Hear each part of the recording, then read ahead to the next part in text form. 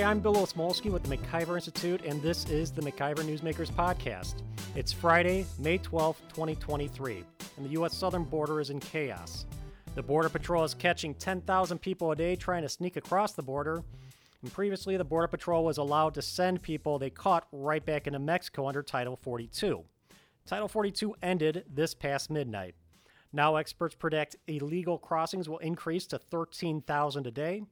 Even President Biden says expect a surge. And since Biden became president, 4 million migrants have crossed the southern border. We're joined today by Congressman Tom Tiffany, who has investigated this situation thoroughly. Not only has he inspected the southern border, he's even gone to South America to investigate the Darien Gap, where the migrant pipeline begins firsthand. Representative, thank you very much for being with us today. Yeah, good to join you, Bill. Yeah, so hey, let's start with the numbers because, they are really confusing. Everywhere you look, there's a different snapshot. You kind of get a different snapshot, but it's hard to get the full picture. And, even the numbers that I included in my intro, even those are, a little bit, those are coming from different sources. So, so we're, I guess the big question is how many people are crossing the border every day right now? And just to tell you where my starting point is, so we can kind of correct those if we need to, I'm hearing that 10,000 people are getting caught a day by the Border Patrol. 7,400 are getting away, so not included in that 10,000. And then you've got 1,000 people a day that are being allowed in who are applying for asylum. So where's the truth in all that? Where those numbers really look like? Yeah, those numbers are accurate in their own way, but I would say the top line number is there's over 6 million people greater than, in other words, a number greater than the population of the state of Wisconsin, which is approaching 6 million now. But over 6 million people have come in illegally since President Biden took office January 20th of 2021, and he announced to the world we're going to have open borders. So that top line number really is north of 6 million, and it's continuing to grow. And Title 42, which is a health regulation within the federal code, that was allowing the federal government, the Border Patrol, to send some of these people back. And Title 42 going away was the last thing that really is stopping people from getting out. Now, there was an injunction filed in federal court in Florida late last night that said Title 42 needs to stay in place because there's no way to document these people who are coming into our country. And there may be other things that were in that judge's ruling. I'm not sure what it is. And so the question is if the Biden administration is complying with it, because ultimately the Biden administration is not following the law here in America. And they could be, or put it this way, they could be keeping people out of the country that want to come in here illegally. They could do it under existing law if they chose to. They've just chosen not to. So with the 6 million, how many of those have asylum applications versus how many just cross the border illegally and are just hanging out, do we think? Yeah, I don't know the exact number, but that's probably 3-4 million, something like that. Because remember what happened is that when Remain in Mexico ended, which was a Trump-era regulation, the Biden administration ended it on January 20th of 2021, and they instituted catch and release. And basically what they were saying, rather than having your asylum hearing in Mexico or a safe third country, you get to have your asylum hearing here in the United States. The Border Patrol would process your paperwork and let you in. That's why when you hear people, including myself, say the Border Patrol has become a concierge service, that's what we're referencing. We're saying that they are just basically processing paperwork and letting people in. They're not interdicting people anymore and stopping them from coming in the country, at least not many people. And so those people coming in illegally now get to have their asylum hearing in the United States. And what happens is very few of them show up for an asylum hearing. The federal government pursues very few, if any of them, to make sure that they're actually going through asylum. Add one other point here real quick, Bill. When Remain in Mexico was in place under the previous administration, about 95% of asylum claims were denied because they were not legitimate asylum claims. The same is going on here over the last 2 years. So now with these asylum claims, technically the law says only 1,000 a day. Are we sticking to that limit and everybody else is just trying to cross illegally, or are we just processing as many as we can and we aren't even keeping count? Like, how does that limit actually come into play? Yeah, I don't think they even know how many people are coming in. Well, certainly the gotaways now are up to like 1.5 million. People not familiar with the term gotaways is exactly as the term you would define it. It is people who have evaded the border patrol and simply have come into the country without going through any type of processing. So you've got 1.5 million people just in gotaways that are coming in, and that's only an estimate.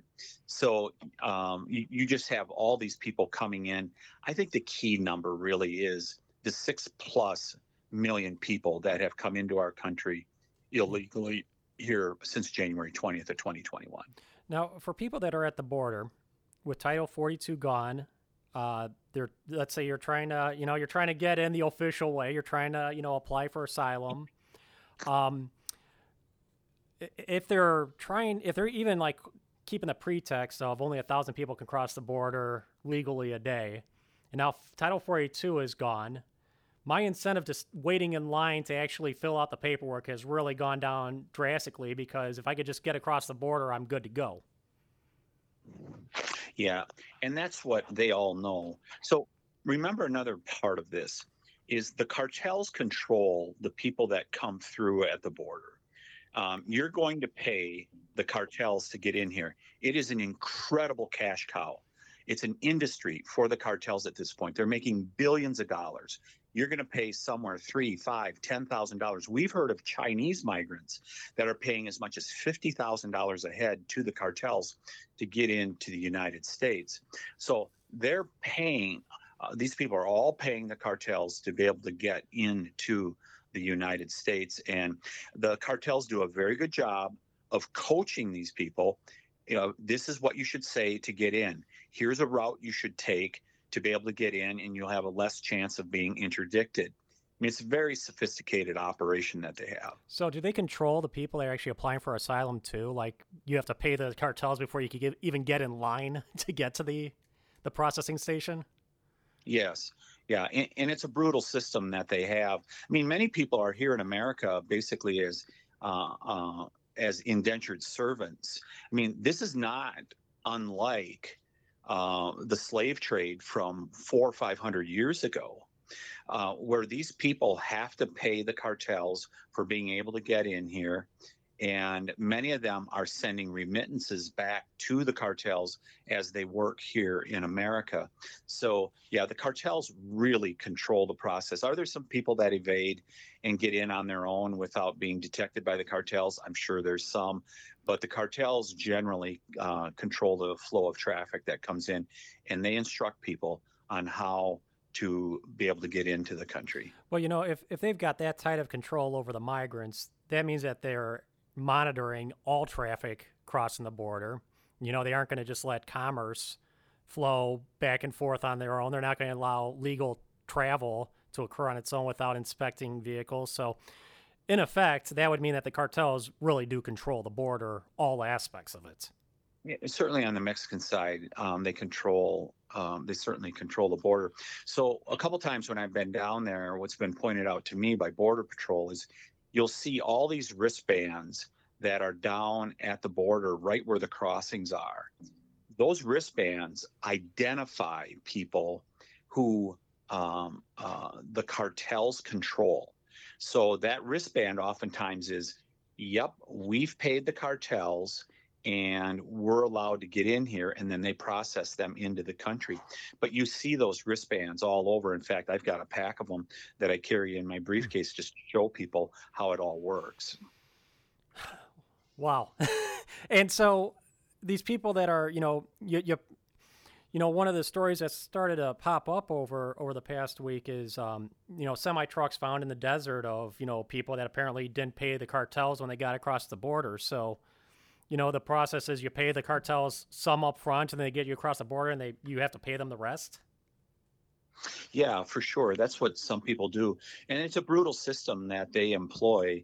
Um, there's nothing pretty about if you are not paying the cartels what you've committed to, you or a family member will probably pay with it for your life. I mean, you hear about hangings and stuff like that, people hanging from a rope, from a bridge, from a tree, whatever. And that's oftentimes a message from the cartels. And they make it very public and they make it very obvious. Don't do this because make sure you pay us. Otherwise, you will pay with your life. One other thing that I'd point out is a couple of the sheriffs down in Arizona, including Sheriff Mark Lamb, who I've had a chance to talk to numerous times. He's a sheriff in Pinal County, Arizona. He points out these little baggies of pills. They're the morning after pill. Many, I wouldn't say most, even though that may be the case, many women and girls are raped on this trip. And it is just a brutal system that they run. But women carry packets of morning after pills because they know they're going to be raped. Wow. And so this is Bill, this is the biggest human trafficking operation perhaps in the history of the world. And there's a number of people that are, I guess you'd say they're complicit. One is the United Nations with the International Organization for Migration. I've seen them set up at the border with Mexico, but I also saw them in Panama. They basically run the process of getting people in the pipeline in Panama and getting them up to the United States. Because, you have people from over 150 countries that have come to the United States over the last couple of years. And so the International Organization for Migration is complicit in it. Some of the faith-based groups, Catholic Charities, Lutheran Social Services, and others, they receive money sometimes as a result of helping out migrants, but they're actually complicit in what's going on. And certainly our federal government has become complicit in this biggest human trafficking operation in the history of the world. And to a large extent, they're working hand in glove with the cartels. Now they'll say, no, we don't work with the cartels, but in effect they do when they are offering aid and stuff like that the migrants count on. It's really an industrialized process at this point that's going on to move migrants into the United States. Well, and what's kind of like going through my head right now is that this isn't a problem where you got to send the military and clear these guys out. What's going on is we've got policies in this country. Our bureaucracy's got all these policies, and the cartels have a business model that nests with those policies. It sounds to me like this is a problem that can be solved by us having tougher policies that the cartel business model won't be able to exploit.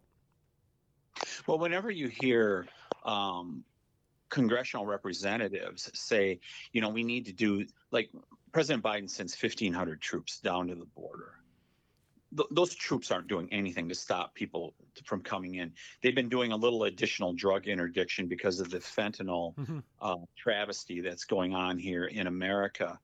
And it's all window dressing because it's very simple. All President Biden has to do now is say to the United States Senate, pass the Secure the Border Act. I'll implement it, and it's over. The border will be secure. Will a few people get in here and there illegally? Absolutely. But you will basically stop this. And one of the reasons the other reason that it really went down to a trickle under the previous administration is when they got Remain in Mexico put in place. You have to have your asylum hearing outside of the United States. 95% of them are denied. The message was sent around the world that don't come because you're probably not going to get in. When President Biden said, we're going to start catch and release and Remain in Mexico, then the green light was on and everyone around the world knew now's the time to come to America. And we've heard that from When I've been down there and talking to some of the migrants coming from whether they're Venezuela or Haiti or whatever, they all say the same thing. So, despite the brutality of these cartels, that's not a discouragement. I mean, you're telling it's, hey, you're going into this process as a migrant, knowing that if you're a woman, you're going to get raped. If you're a man or a woman, you're going to get robbed. And if they rob you of all your money and you get across the border, then they're going to murder you because you don't have more money to pay them. And people are still coming. Yeah, you still have this picture that, I mean, for all those people that trash the United States of America, the rest of the world still views it as nirvana, as the place to go to. Now, the Border Patrol will disabuse. I mean, if they listen to the Border Patrol, some of them would be disabused of it because you're seeing more and more of them ending up into gangs here in America. We followed a woman that we met down in the Darien Gap from Haiti, and she's now in New Jersey. We've been following her Facebook account. She posted something a couple months ago. She said, "This is not," I paraphrase here, "this is not the land of milk and honey that everybody says it is. Think twice before coming to America." Wow. I doubt it's going to have much of an impact, but that is interesting to see somebody that's follow somebody through that entire journey and then, come to that conclusion at the end of it. Hey, would you tell us about the Secure the Border Act? What policies did you guys pass out of the House of Representatives that would address this crisis? And, then let's talk about the Senate's, reaction to it. Yeah, so there's a number of facets to immigration law and securing the border, and we took on most, if not all of them. So what it does is, and probably the key component, you have to have your asylum hearing in Mexico or a safe third country. You no longer get to have your asylum hearing in the United States.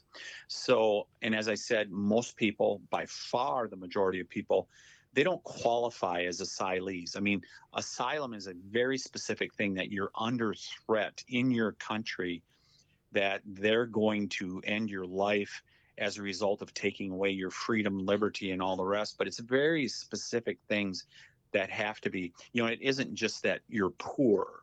It isn't just that in your village you have a tyrant for the village leader. It isn't stuff like that. I mean, it's very specific to the government that you're coming from. So most people do not qualify. So that's the biggest thing, is that asylum hearings must be held outside the United States. It resumes building the border wall. It hires more border patrol. It provides more money for interdiction efforts to augment what's going on with the border wall being built. Because if you talk to the Border Patrol, they say we need some of the electronic equipment stuff, drones, other things like that, that will help us be able to make sure that the wall works as effectively as possible. We would give additional money for that. And then there's another really key component in this bill, though it was not nearly as prominent. It's in regards to immigration parole. And this was something that I authored in the bill. Immigration parole is something where you come into our country as on an individualized basis. So, for example, the Secretary of Homeland Security can parole somebody, let's say they're in Africa, and we have a life-saving cure in America that is only in America.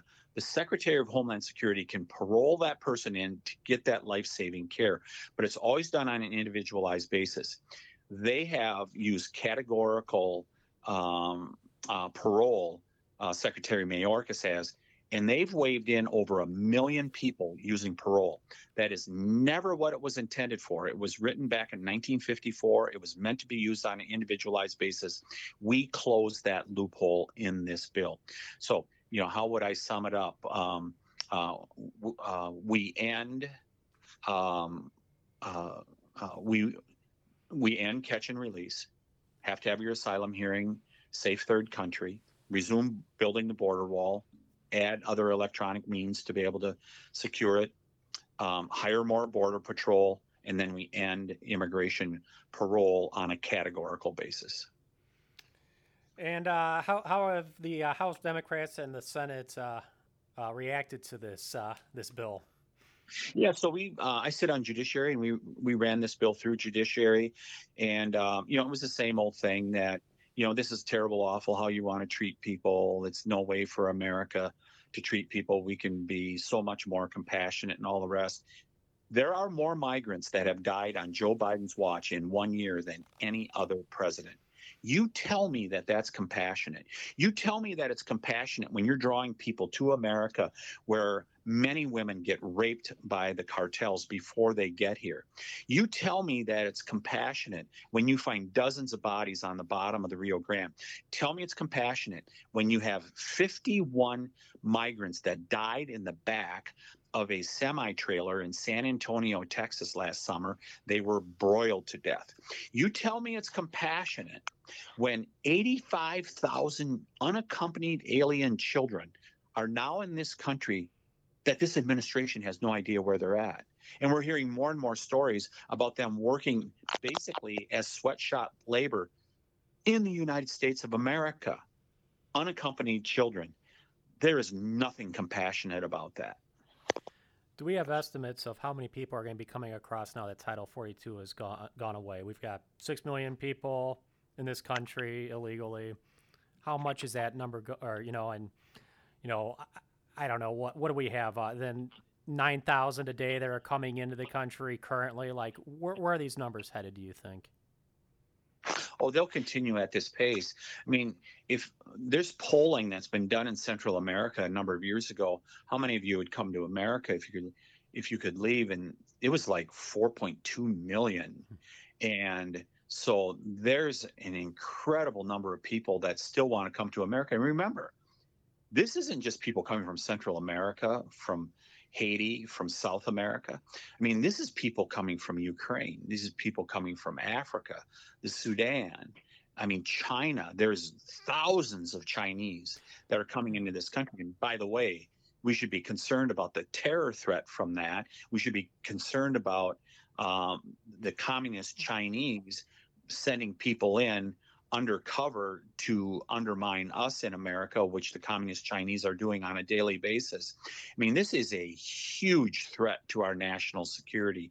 And if for no other reason, the border should be secured for that purpose. Yeah, and I've been, this isn't the first time I've heard about, the Chinese being among the migrants heading up from South America with just wads and wads of cash, obviously sponsored by their government. What is the theory? Why would the Chinese be trying to smuggle in people like that when they can get them in all these other different ways into our country? What advantage do you see in them doing that?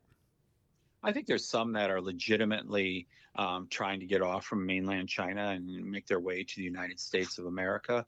But you just know that the communist Chinese are finding every way possible to burrow into our society. I mean, look at the police stations that they've set up around the world, 100 around the world, including one just found in New York City, where they're monitoring their citizens. A police station by a foreign government on our soil. I mean, these type of things are happening all over the United States. So who knows what type of malign interests the Chinese have in trying to undermine our country, because they're doing it in every way possible. Now, with this whole border situation as it is, it could feel like a remote issue when you're living in Wisconsin. What ways is this impacting us? How are we going to see this impact us, going forward? Every state's a border state, and I'll start with fentanyl. People refer to them as fentanyl overdoses. That is not correct. They are fentanyl poisonings. They're stamping Percocet, Adderall, other types of pills with those markings, but it turns out they're fentanyl. Or fentanyl is being laced into marijuana, cocaine, stuff like that. It's absolutely deadly. I mean, go talk to Aaron Rackwall, who was one of our witnesses a few months ago from Pewaukee. They lost their son to a fentanyl poisoning while he was going to college. And this is happening all over America. Number one killer of young people in the United States of America now, over 100,000 deaths. And that's why I can't get it for the life of me. Why Democrats, okay, you want people to be able to come in, but if for no other reason, the fentanyl poisonings is a reason to secure the border, that's not what you would call a crisis. I cannot believe Democrats watch this happen on their watch while we see the number one killer of young people be fentanyl poisonings, and we could drive that down. We could drive that down almost to zero if we secured the border. If for no other reason, we should secure the border for that purpose. Now, what is the long-term? I mean, I know we could tell Republicans are trying to solve this problem as evidenced by the Secure the Border Act. What is the long-term game plan for Democrats? I mean, how many people do they want here? What's in it for them? Is this just about Democrats seeing, more votes for them down the line and their friends all make a lot of money? Is that all this is to it? So certainly the votes is part of it. I mean, look at our neighbor, Minnesota. Their legislature just passed a bill that gives driver's licenses to illegal aliens. I mean, it's clear on, I think there's a variety of things that are going on here, a variety of motivations, but that's certainly one of them. They do not believe in our sovereignty. The people who are the real thinkers within the Democrat Party that lead them, the think tanks and others, they don't believe in borders. They do not believe they should exist. They do not believe in United States sovereignty. And the global elites, they do not believe in having this shining city on the hill. The United States of America that was founded on liberty, opportunity, and freedom. They just don't believe in that. They don't believe that there should be an exceptional country. And they're seeking to breach our sovereignty. And they're doing everything they can to do that. I mean, people should disabuse themselves of the notion that, this is just a misjudgment, that they don't quite understand the situation. No, that's not the case. The leading lights in the Democrat Party are doing this intentionally. They want the United States of America's sovereignty undermined. How do we stop this? Have we already crossed the point of no return? I mean, how do you envision this thing ending in a way that, doesn't end the United States? Yeah. It's why I spent so much time on it. We sometimes think we're just pounding our head against the wall in regards to this, but we're hoping the American people will ultimately say, this is an absolutely critical issue. This is a top issue. Number one, number two, number three, that we're going to go vote on. And we're just hoping that more people become aware of what's happening, but how it's undermining our country, how it's killing our children and grandchildren with the fentanyl poisonings, how we've become this largest human trafficker. I mean, I think about many liberals in this country. They're aghast when they hear about human trafficking, and they legitimately do not agree with it. I just don't think they're connecting the dots that this is something that our country is actually complicit in at this point. I think if more people truly understood the misery that is being bestowed upon people as a result of this open borders policy, I think if more people truly understood it, saw it as some of us have that have been to the border numerous times, I think it would become a bigger issue for them. So we just keep talking about it, keep trying to advance policy that will change what is going on here. Well, we'll definitely be keeping an eye on this issue at the MacIver Institute, and we know you will too. So, Representative, thank you very much for joining us today.